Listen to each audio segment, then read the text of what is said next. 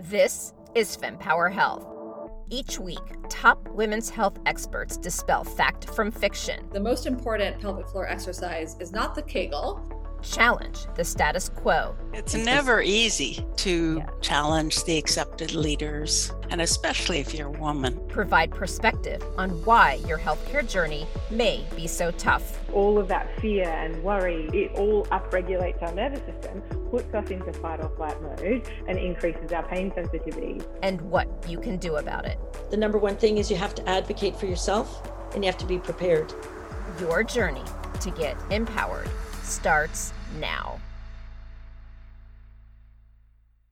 In today's episode, I interviewed Dr. Lara Briden. She is the author of Period Repair Manual, and I interviewed her last year to talk about that book. And this time, we're talking about her new book, Hormone Repair Manual, Every Woman's Guide to Healthy Hormones After 40.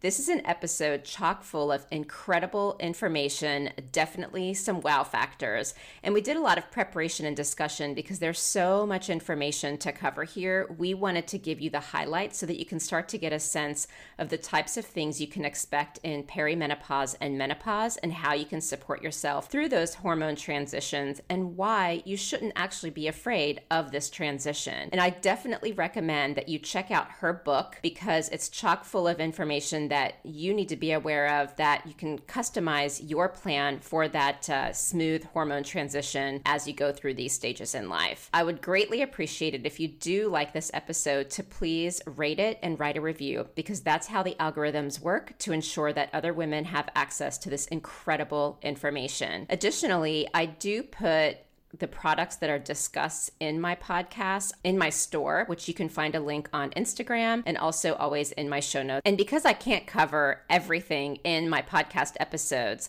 I do post a lot on social media, other tips and tricks for women to be aware of and be proactive and empowered around their health. So do follow me on social media at FemPower Health. So without further ado, let's hear from Dr. Lara Briden.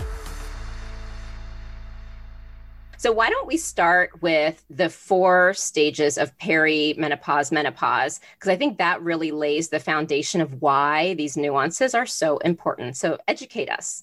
Absolutely. So perimenopause, just for, to start with basics, is the anywhere between 2 to 10 years before the final period. So it starts in our late 30s or 40s. I did a little social media post recently about, were you born in the 80s or the early 80s? This book is for you. So anyone listening who's kind of tuning it out thinking, oh no, that's for someone older, it's like, it might be for you.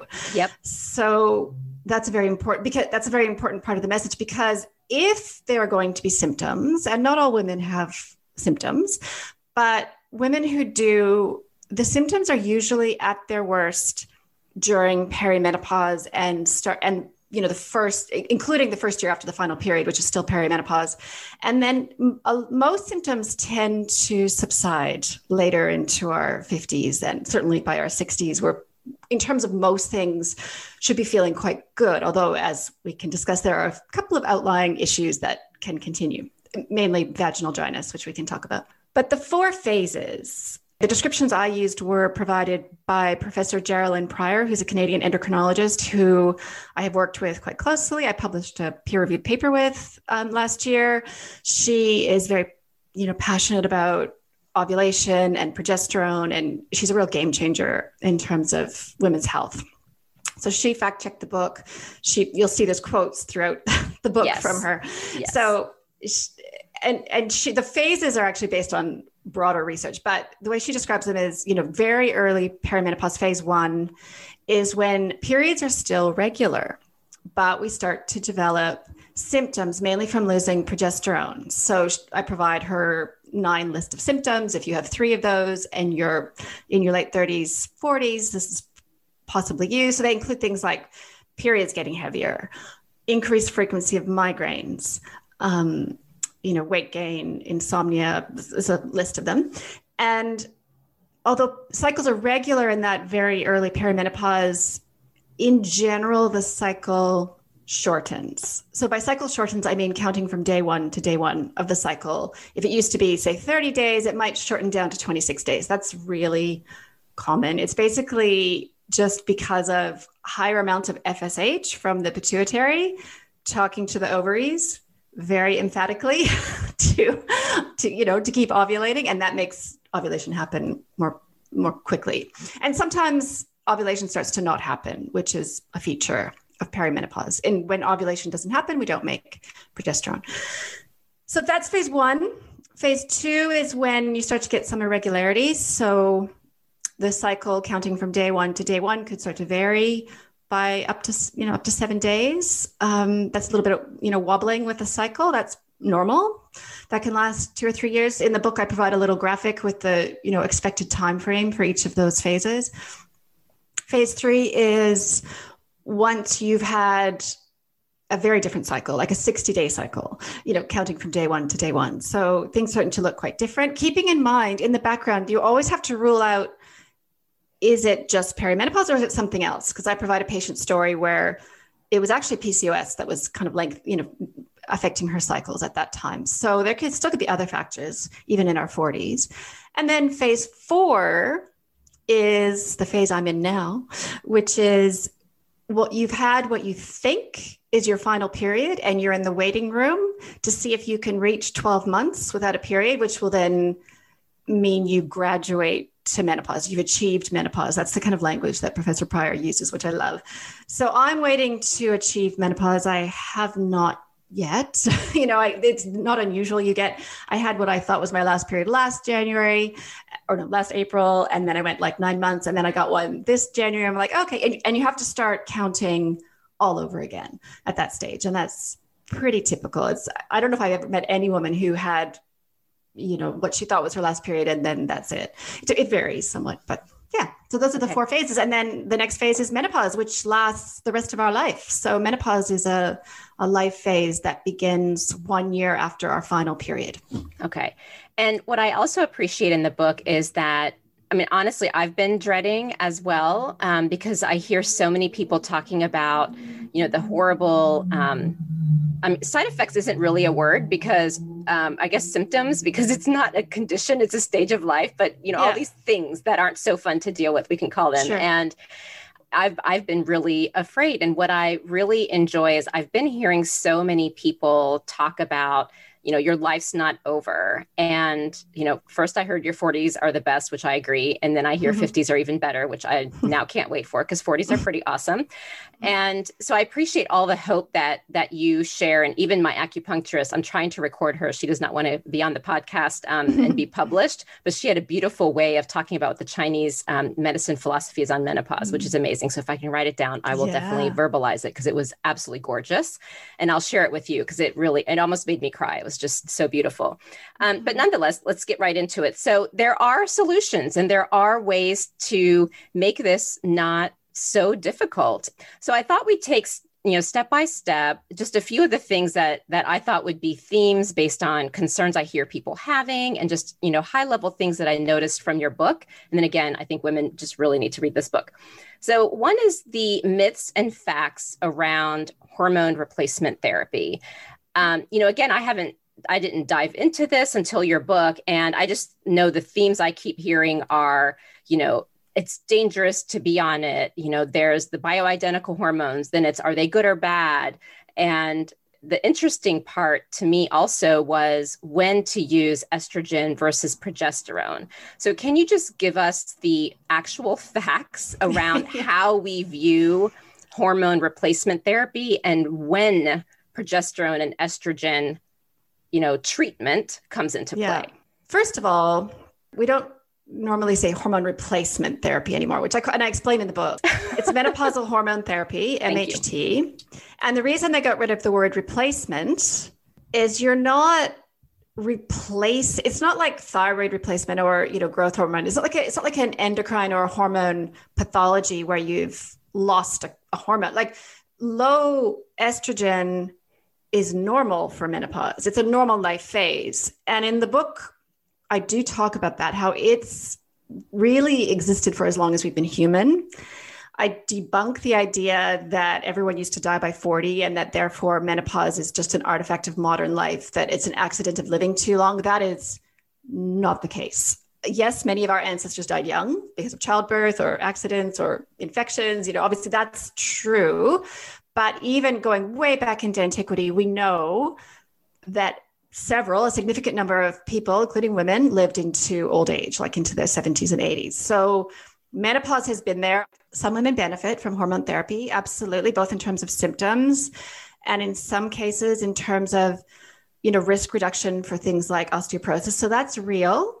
But also at the same time, some women are fine and, don't need it for any of those things. So I think that's important to understand heading into it. It's an option, but it doesn't have to be for everyone. You don't have to think, oh, after I lose my estrogen, that's it, I'm broken. It's not like that at all. Our body it's a recalibration to lower estrogen, which if you're healthy in all the ways I talk about in the book, particularly around insulin sensitivity, the real dangers come if there's insulin resistance. Yes. Because estrogen normally supports insulin sensitivity and shelters us from some of those long-term negative outcomes from insulin resistance or prediabetes. So I even state in the book, I think some of the long-term health prevention outcomes that is seen with estrogen therapy is actually mitigating the risks of insulin resistance. But there are other ways to not have insulin resistance, right? Exactly. It's not taking estrogen isn't the only way.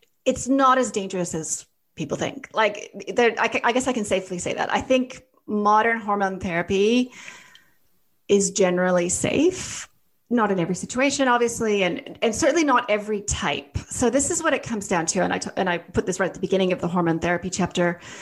We have finally reached the time, thank goodness, when body identical, what used to be called bioidentical, although doctors don't like the term bioidentical, so don't use that term with your doctor. Really? Yeah. Well, it depends on your country, I guess. Okay. But bioidentical is associated with the old days when naturopaths and compounding pharmacists was the only way to access body identical hormone therapy. So, but not most, but not all modern hormone therapy products are body identical, which means they are hormones that are, they derive still from plant-based precursors in a lab, but they're identical. They're made to be identical to estradiol, our main estrogen, and progesterone. Now, that's a huge departure from what was happening back in the 80s and 90s. I can't even emphasize enough. Those drugs, hormonal drugs they were using back then, including Premarin, the horse estrogens, and the progestins, which are not progesterone, they had a breast cancer risk much, much higher than modern. Just use breast cancer as the example. So modern hormone therapy does not carry a high breast cancer risk. It really does not. If you can get the right prescription from your doctor, which is in the US, in terms of the progesterone part of it, the US it's called Prometrium. In some countries it's called Utrogestin.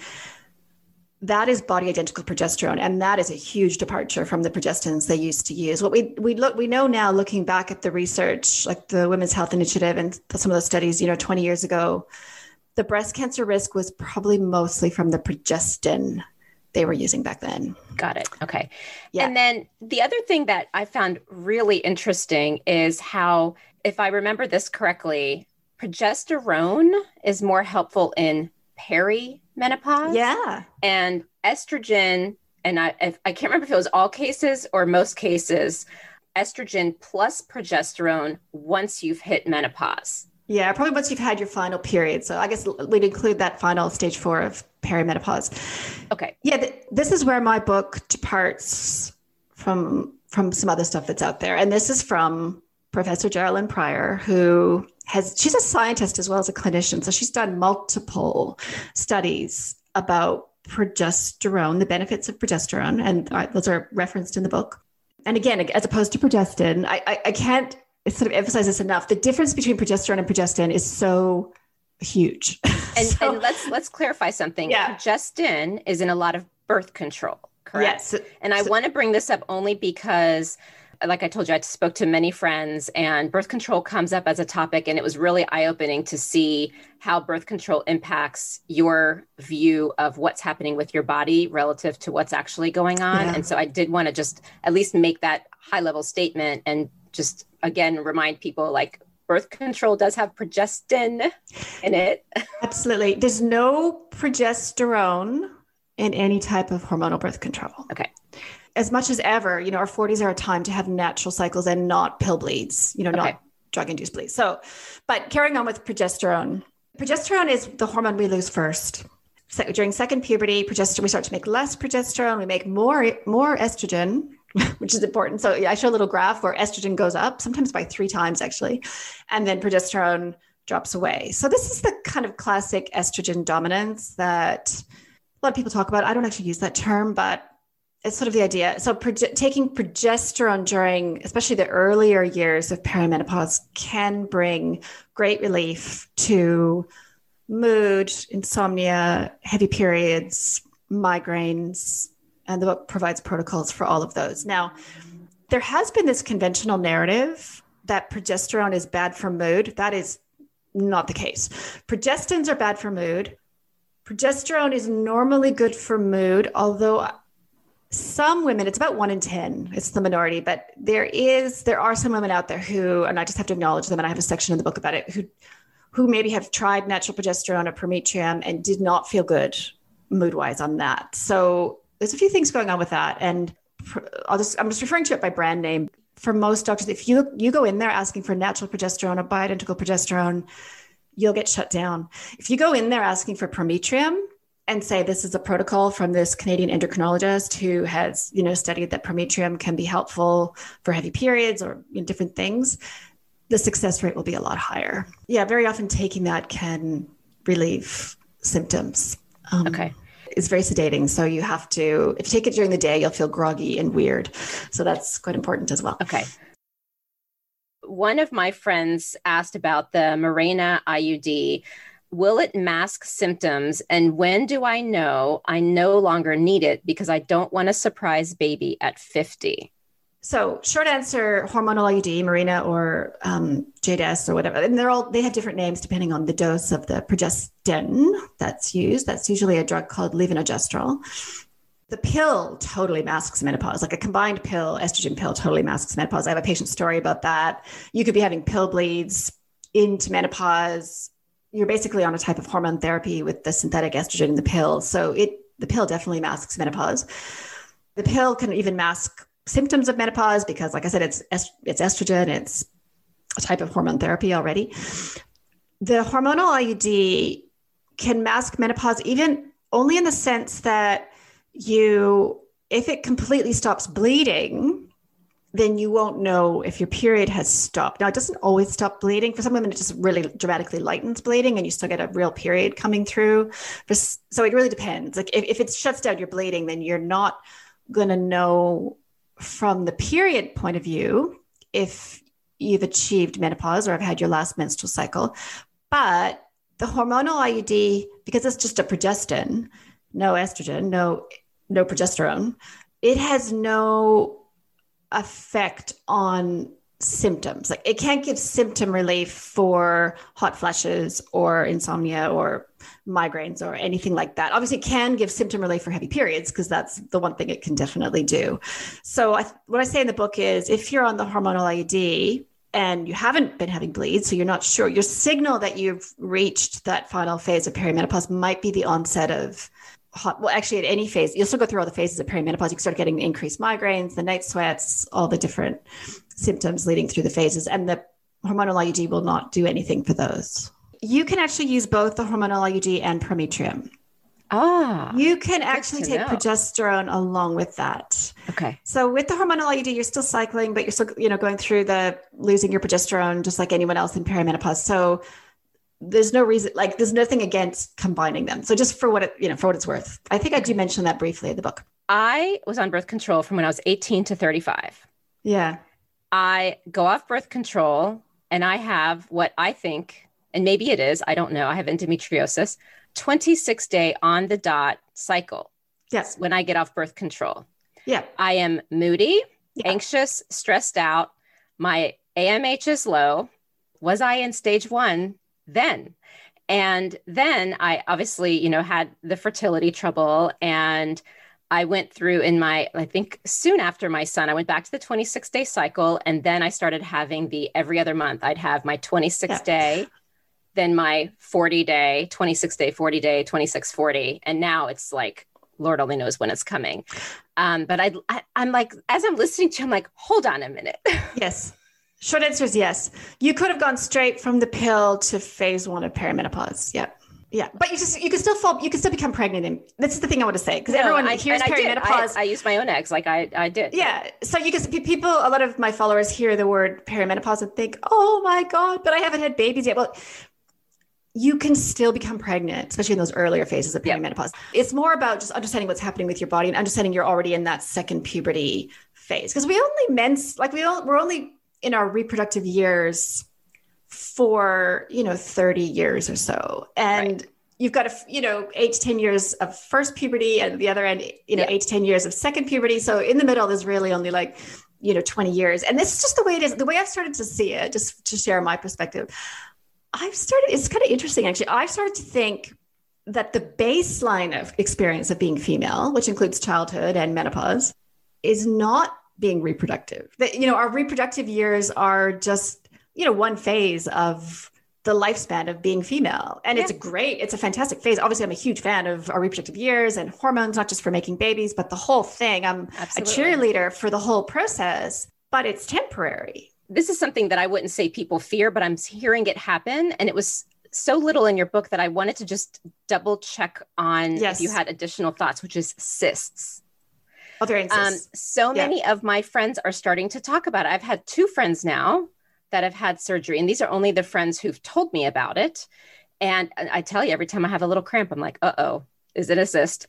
So can you educate us around why I'm starting to see this theme? And it may just be just the N of 2, and it's really not that many folks, but I just didn't know if you had words of wisdom, because I also remember in the book you talking about so many things that we can do early on in life to make this transition in life a lot smoother. There are lots of different kinds of cysts, right? Yes. So it really sort of depends on what we're talking about. Like there's endometriomas, obviously, which are endometriosis cysts, that's cysts, which is a totally different thing.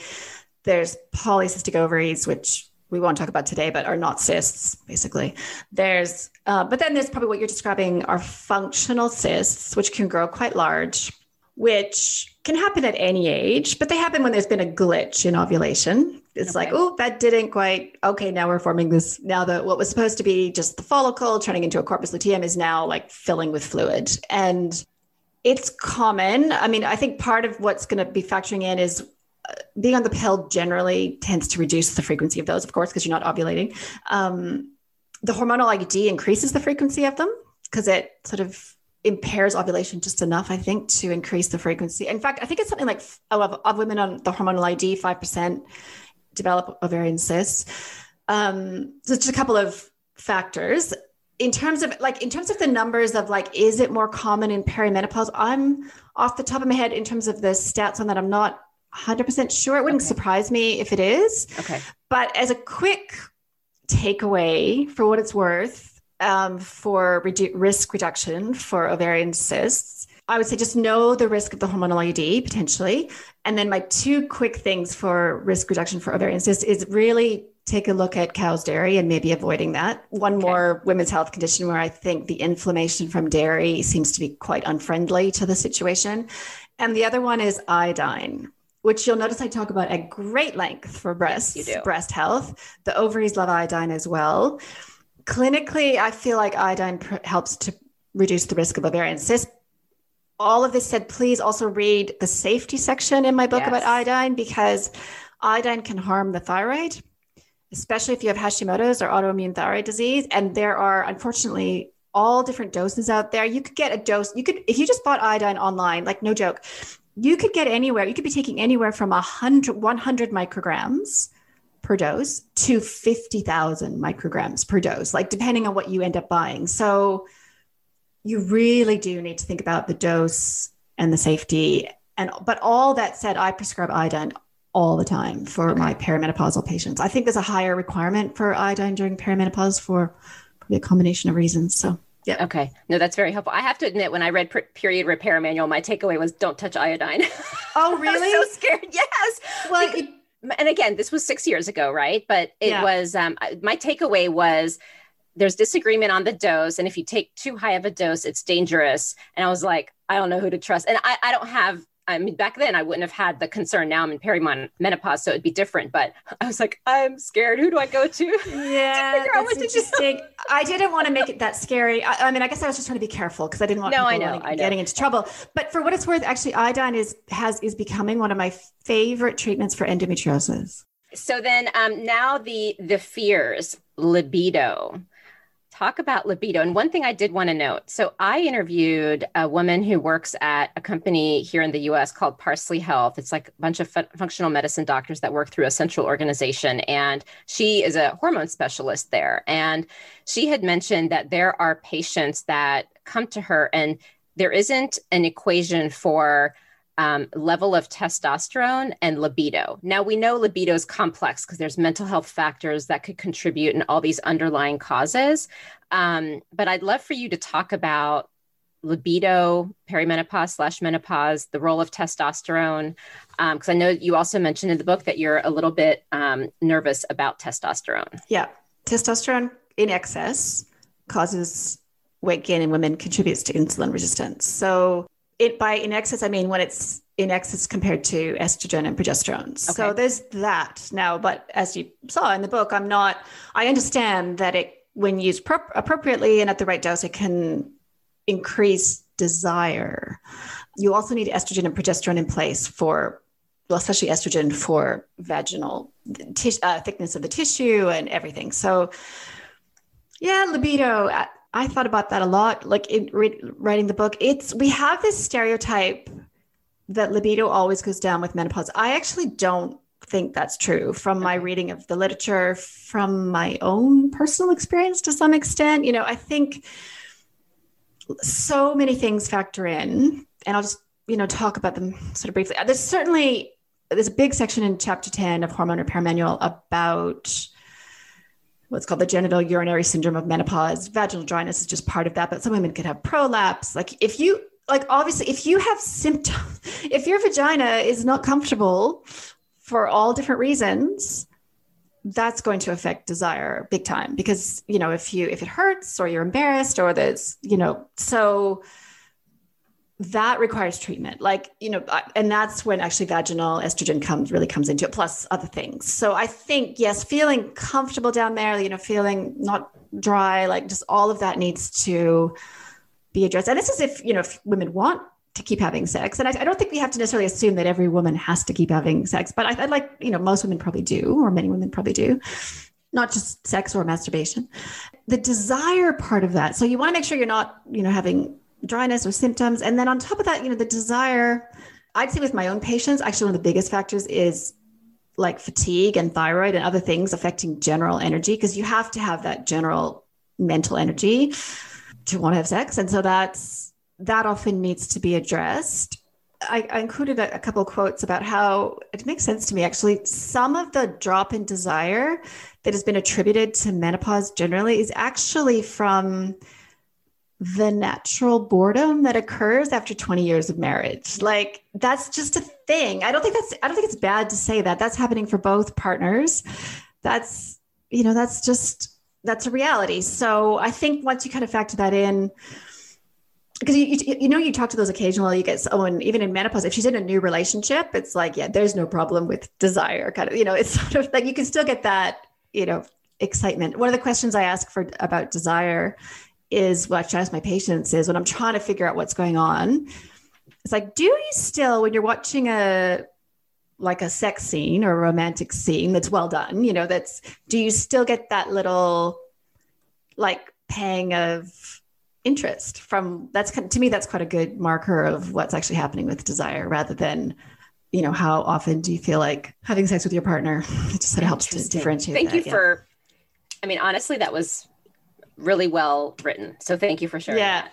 Now, you talked about vaginal dryness and some of the hormones that you need for that. So tell us a little bit more, that if there's anything you wanted to add outside of what you already stated. Well, there's vaginal estrogen it's number one. And just to circle back to our conversation about safety, vaginal estrogen is safe. Like from every angle, even potentially for women who have a personal history of breast cancer. I provide a quote from ACOG in there about, the safety of vaginal estrogen. So that's just something to know about, not be scared of.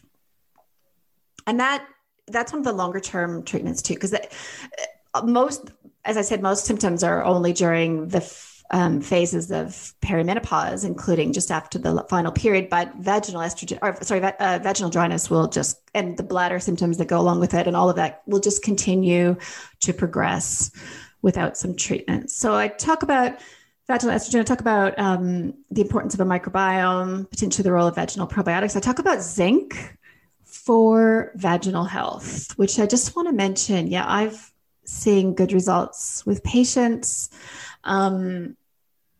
I think zinc can help to maintain the integrity of the epithelial cells in the vagina, which is important for then they make glycogen that feeds the good bacteria and the microbiome. So there's a close relationship between the health of the tissue and the microbiome. So what I'm hearing from you is once you're struggling with whatever it is that your body's doing to react to this, the changes in stage of life, what I'm hearing is take care of yourself earlier rather than later. And this is really interesting to hear because I'll just share, like, right now I'm starting to put the pieces together because when you live with yourself every day, you don't necessarily notice things. Yeah. And so after my transcendental meditation class, I was really calm. And then a couple of days later, I couldn't focus and I was anxious and I thought I was going crazy. And I'm like, I was really being hard on myself because I couldn't focus and I just, paid all this money to do this class. And now I'm supposed to be the most relaxed human being and I'm losing my mind. Mm-hmm. And then I got my period and I had also interviewed someone about intermittent fasting. And one of the things she was talking about is when you should do fasting based on the phases of your cycle. And she was even talking about, the perimenopause, menopause. And I'm like, well, how are you supposed to monitor your phase if you have no idea when your period's coming? And she said, anxiety is one of them. Yeah. And then I put the pieces together. I'm like, aha, that is why. And honestly, I am now motivated to go see a doctor because I'm like, I can't live like this. Maybe it's worse than I had thought. What I'm hearing you say is take care of it because you don't want things to get worse in your life. So I'm kind of motivated to just get into action because this is horrible. It's horrible.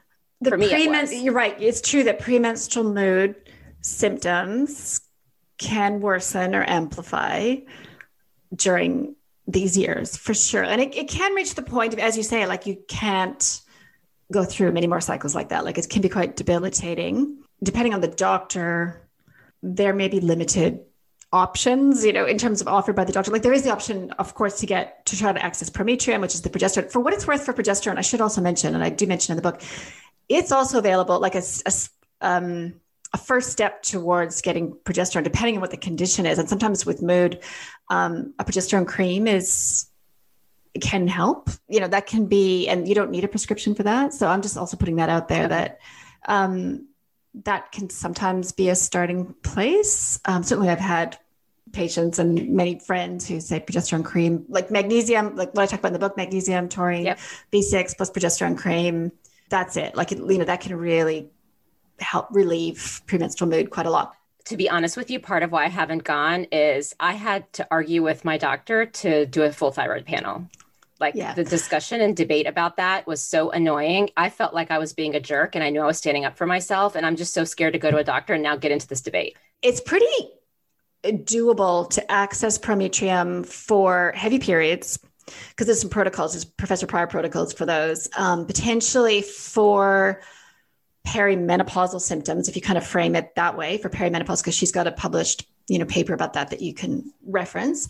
Doctors will generally not prescribe progesterone for PMS. If it's kind of put it to them that way, they're not going to, because they work from the perspective that progesterone is the cause of PMS, which is so crazy. This is one of those situations where my view and Professor Pryor's view is actually complete opposite to the conventional. So there's a little bit of, negotiation to be had. But actually what works for sometimes is to say, oh, I tried the progesterone cream and that actually really helped, but I think I might need a bit more. And then like, could you consider prescribing Prometrium? It can go like that in that direction.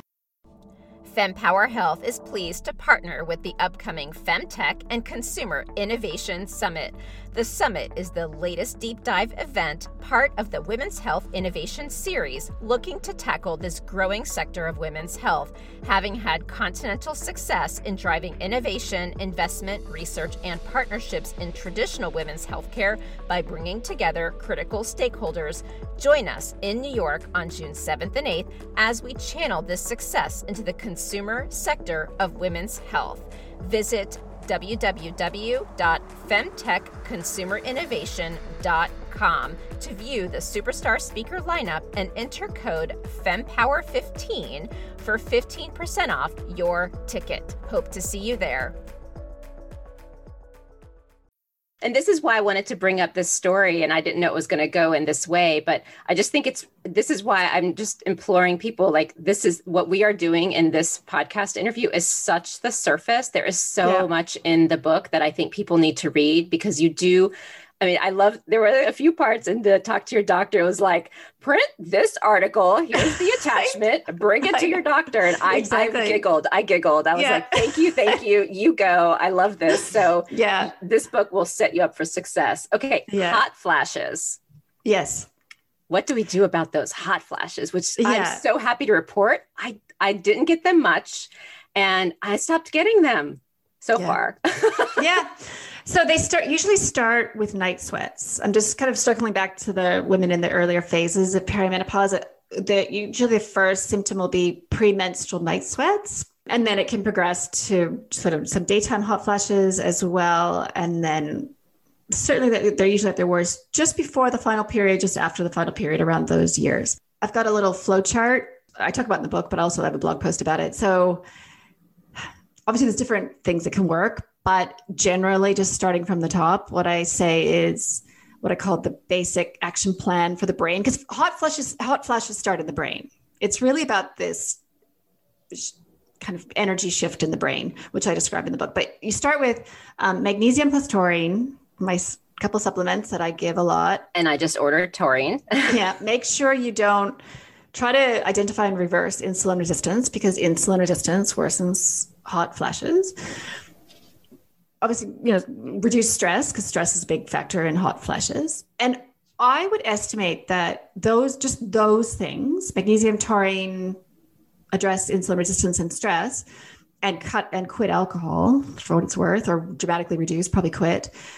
Though that tier, if you will, of treatment, probably at least 60% of women, that's all they need. So I just had a patient last week actually, where I'd laid out the whole thing, which I'm about to say to you, start with tier 1, then you go to progesterone, then you go to estrogen, all the different tiers. And she's like, I'm good. Like, I'm done. I'm just going to keep using this. No more hot flashes, no more night sweats. I'll just keep doing this. And I said, if it changes, we can progress to the other treatments. She's like, that's fine. She'll come back to me if she needs it, but it can be like that. So that's tier 1, magnesium, taurine, diet, quit alcohol, reduce stress. Movement and exercise is very helpful. Then tier 2 would be progesterone alone. All those things plus progesterone, but not yet estrogen. And that's according to Professor Pryor's protocols, who has found that progesterone alone can relieve symptoms of perimenopause. In fact, she argues that during perimenopause, while you're still having periods, progesterone is a better option than estrogen plus progesterone. But even after the final period, progesterone for some women can give relief. And then if that doesn't work, and always take it at bedtime if you're going to take progesterone, especially capsules, because it's very sedating. If that doesn't work, then you look at all of those things, tier 1, tier 2, which is add the progesterone. Then you look at adding estrogen, and there's no question, estrogen can dramatically relieve hot flashes. I mean, that is a fact. And on the topic of estrogen, and I describe this in the book, if you're going to take it, I think that the safest, the best is transdermal. So a patch or a gel, that's body identical estradiol. This is the modern hormone therapy. You don't have to fight for this. This is what they give. through the skin, transdermal, it's just a lot safer in a couple of things. Mainly in terms of the blood clotting risk. It doesn't go through the liver and form clotting factors like oral estrogen does. And arguably, transdermal estrogen is also safer for breast cancer risk because it doesn't go through the liver and forms another estrogen called estrone, which has a higher breast cancer risk profile. So that would be a patch that you put on your belly twice a week kind of thing, or rub the gel in. So, and then the thing to know about if you do start taking estrogen, that's fine. Then it's always the question of for how long do you take it? And I guess that's a whole other. In terms of symptom relief, if it's really just for hot flashes, then I think the strategy would be take it for a few years, 3 or 4 years or something. And then if you want to try coming off, the most important thing is to taper it down, because estrogen is addictive. Progesterone is not, but estrogen is addictive. So if you were on estrogen and then just stop it like that, you will almost certainly get hot flashes back. It doesn't mean that, you still sort of need it per se, but like it needs to be tapered down over several weeks, I would say, in terms of maybe cutting the patch or just applying it less often. So, but also, I say in the book, stay on progesterone during that time, because that can really shelter you from the tapering down process. So that's if you want to come off, because you want to see if maybe you don't need it anymore for symptoms. If you're on estrogen in part for protecting bone health and reducing the risk of osteoporosis or slowing down osteoporosis, the short answer is as soon as you stop it, the bone risk comes back. Like what it's kind of looking like is, for something like bone health, it might need to be quite long term. And I'm also at the point where, even just for my own patients, and I'm also in the kind of watch this space. I want to see what the research starts to tell us. I'm certainly not prepared to say every woman should be on estrogen for the rest of her life. No. Lots of women don't need it. For women that are at high risk of bone health, for early menopause or history of anorexia, or like it's different situations where your bones might be particularly at risk. And then if those women are getting the advice, okay, you need to stay on estrogen long term, like for decades and decades, I would be supportive of that too. So I'm like, I'm willing to go with kind of what the research is suggesting for that individual. Yeah. Okay. Hysterectomies. I would just love your perspective on how women should view it. And to be honest with you, I think this is so close to my heart, just because I remember being at a conference around endometriosis, and, I was hearing stories of 21-year-olds getting hysterectomies. And even in your book, I think you indicate that, and I know that's not for menopause, but I think I just am so like, oh my gosh, are there women getting hysterectomies that don't need to? And so I think it's just really important to just hear the short version of hysterectomies and what women should be prepared for, and how best to understand if one is truly necessary. Sometimes it's necessary. I mean, I'll say that, sometimes obviously if severe adenomyosis or the pain or the bleeding is just out of control, then yes, sometimes it's necessary. And just one clarification, if your uterus has been removed, but your ovaries remain, you still go through all the normal 4 phases of perimenopause. You're not in menopause just because you lost your uterus. I mean, if the ovaries are there, you still cycle. So that's quite important, because that can lead to a lot of confusion. Yes. I had a lot of patients who've had hysterectomies. So I have a lot of experience with, trying to sort that out, work that out. All that said, my key message would be keep your uterus if you can, because, giving a perspective, I've been working for 25 years. 25 years ago, I would say the majority of women in their late 40s had their uterus out. Like it was a much more common back then. And so even back then I wanted to get like a bumper sticker for my car that said, keep your uterus, hang on to your uterus. 25 years later, it's different, because now we have the hormonal IUD, there's ablation and other techniques, and women are less at risk of losing their uterus. And also prometrium or utrogestin, like the higher dose progesterone capsules, can also help to stop the crazy heavy bleeding that can lead to uterus removal. So in the book, I have a little section of benefits from keeping your uterus. I kind of frame it that way, like acknowledging sometimes you can't, but if you can just hang on for a couple of years, knowing that at when you achieve menopause, all these symptoms, most of the symptoms will go away. Well, obviously heavy bleeding, painful symptoms should go away. Although fibroids do shrink with menopause, not completely though, not 100%, depending on the woman. Yeah, there's benefits just in terms of just simple things like, structure of the pelvis and prolapse and things like that. Like the uterus is part of the whole anatomy of the area.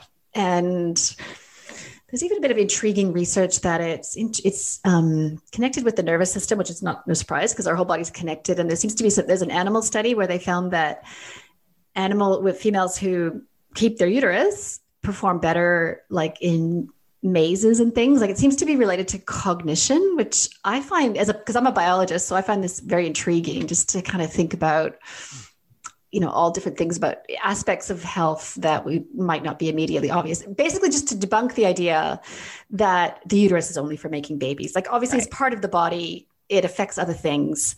And I would hope the majority of women can keep their uterus. Okay. No, that's helpful. If you could just say one last thing to women who are about to go through this transition, are going through the transition, what message would you like to leave us with? It's so different than what you expect. I guess anyone who's feeling fearful of the process, I just want to share that this is once you kind of get here and once you go through it, and especially if it's not as bad as you're thinking, and then you arrive as a menopausal woman and you realize that it's going to be okay. Like, it almost feels like it's kind of like an insider secret. Actually, that's kind of how I feel now that I'm here. It's like, oh, right. Like all the, women 50 something, yes, they're more confident because once you get here, you stop being such a people pleaser and you've just got this kind of new perspective that is quite refreshing. I don't know. I talk about it in chapter 2 of the book. I try to put it into words, but I was scared of menopause. And now that I'm here, I'm like, oh yeah, it's actually fine. Well, thank you for taking time. I don't know what spare time you have, but for putting all of these thoughts in a book. We need it. And I can't wait for more people to be reading it. I think it's going to help so many women. And just thank you so much for all of your advocacy. And this, because I feel like these books are being written to help women advocate for themselves. So thanks for giving us the tools. Yes. Oh, and thanks for having me, Georgie. It's always nice to chat with you. Yeah. This is now a topic that's very near and dear to my heart. So I'm very happy to. Awesome. Yeah. Thank you. Thank you for tuning in to this discussion on the FemPower Health podcast. You can refer to the show notes for links to information that is referred to in this episode.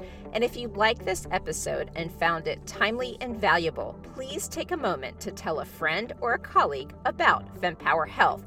And right after this episode is over, please think of one person who might find this episode helpful and tell them about it. And if your friend is new to podcasting, please show them how to subscribe to our show. And another way to support FemPower Health Podcast is to leave a review where you listen to podcasts. And as a reminder, the information shared by FemPower Health is not medical advice, but for information purposes to enable you to have more effective conversations with your doctor. Always talk to your doctor before making health-related decisions. Additionally, the views expressed by the FemPower Health podcast guests are their own, and their appearance on the program does not imply an endorsement of them or any entity they represent. See you next week.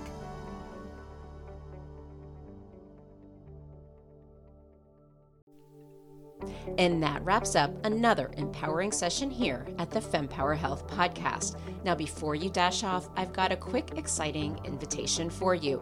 Please join our vibrant community by subscribing to our weekly newsletter, because it's really your frontline update on groundbreaking women's health research, the latest health-enhancing products, fun quizzes to boost your health IQ, and unique discoveries that you won't want to miss. All of this delivered straight to your inbox, cutting through the noise of social media algorithms. Love today's insights? Show your support by rating and reviewing our podcast. Your feedback is more than just a pat on our backs here at FemPower Health. It lights the way for others seeking guidance and community in their health journey, amplifying the voices that need to be heard. And for a deeper dive into today's topics, check out the show notes and explore our website at fempower-health.com. Our site is a treasure trove of knowledge, neatly categorized by topics of interest and life stages pages, ensuring you find exactly what you need to empower your health journey. And your voice matters to us deeply. Whether you have a question, a story to share, or feedback on our episodes, reach out directly at info@fempower-health.com. Drop us a message on social media or hit reply on any newsletter. Your insights inspire our conversations. And a quick note, the knowledge we share is here to embolden you in discussions with your healthcare provider. It's not medical advice. Always consult with your doctor for health decisions. And remember, the diverse perspectives of our guests reflect their individual journeys, and it's not an endorsement by FemPower Health. Here's to empowering your health journey one episode at a time, and I'll see you on the next FemPower Health podcast episode.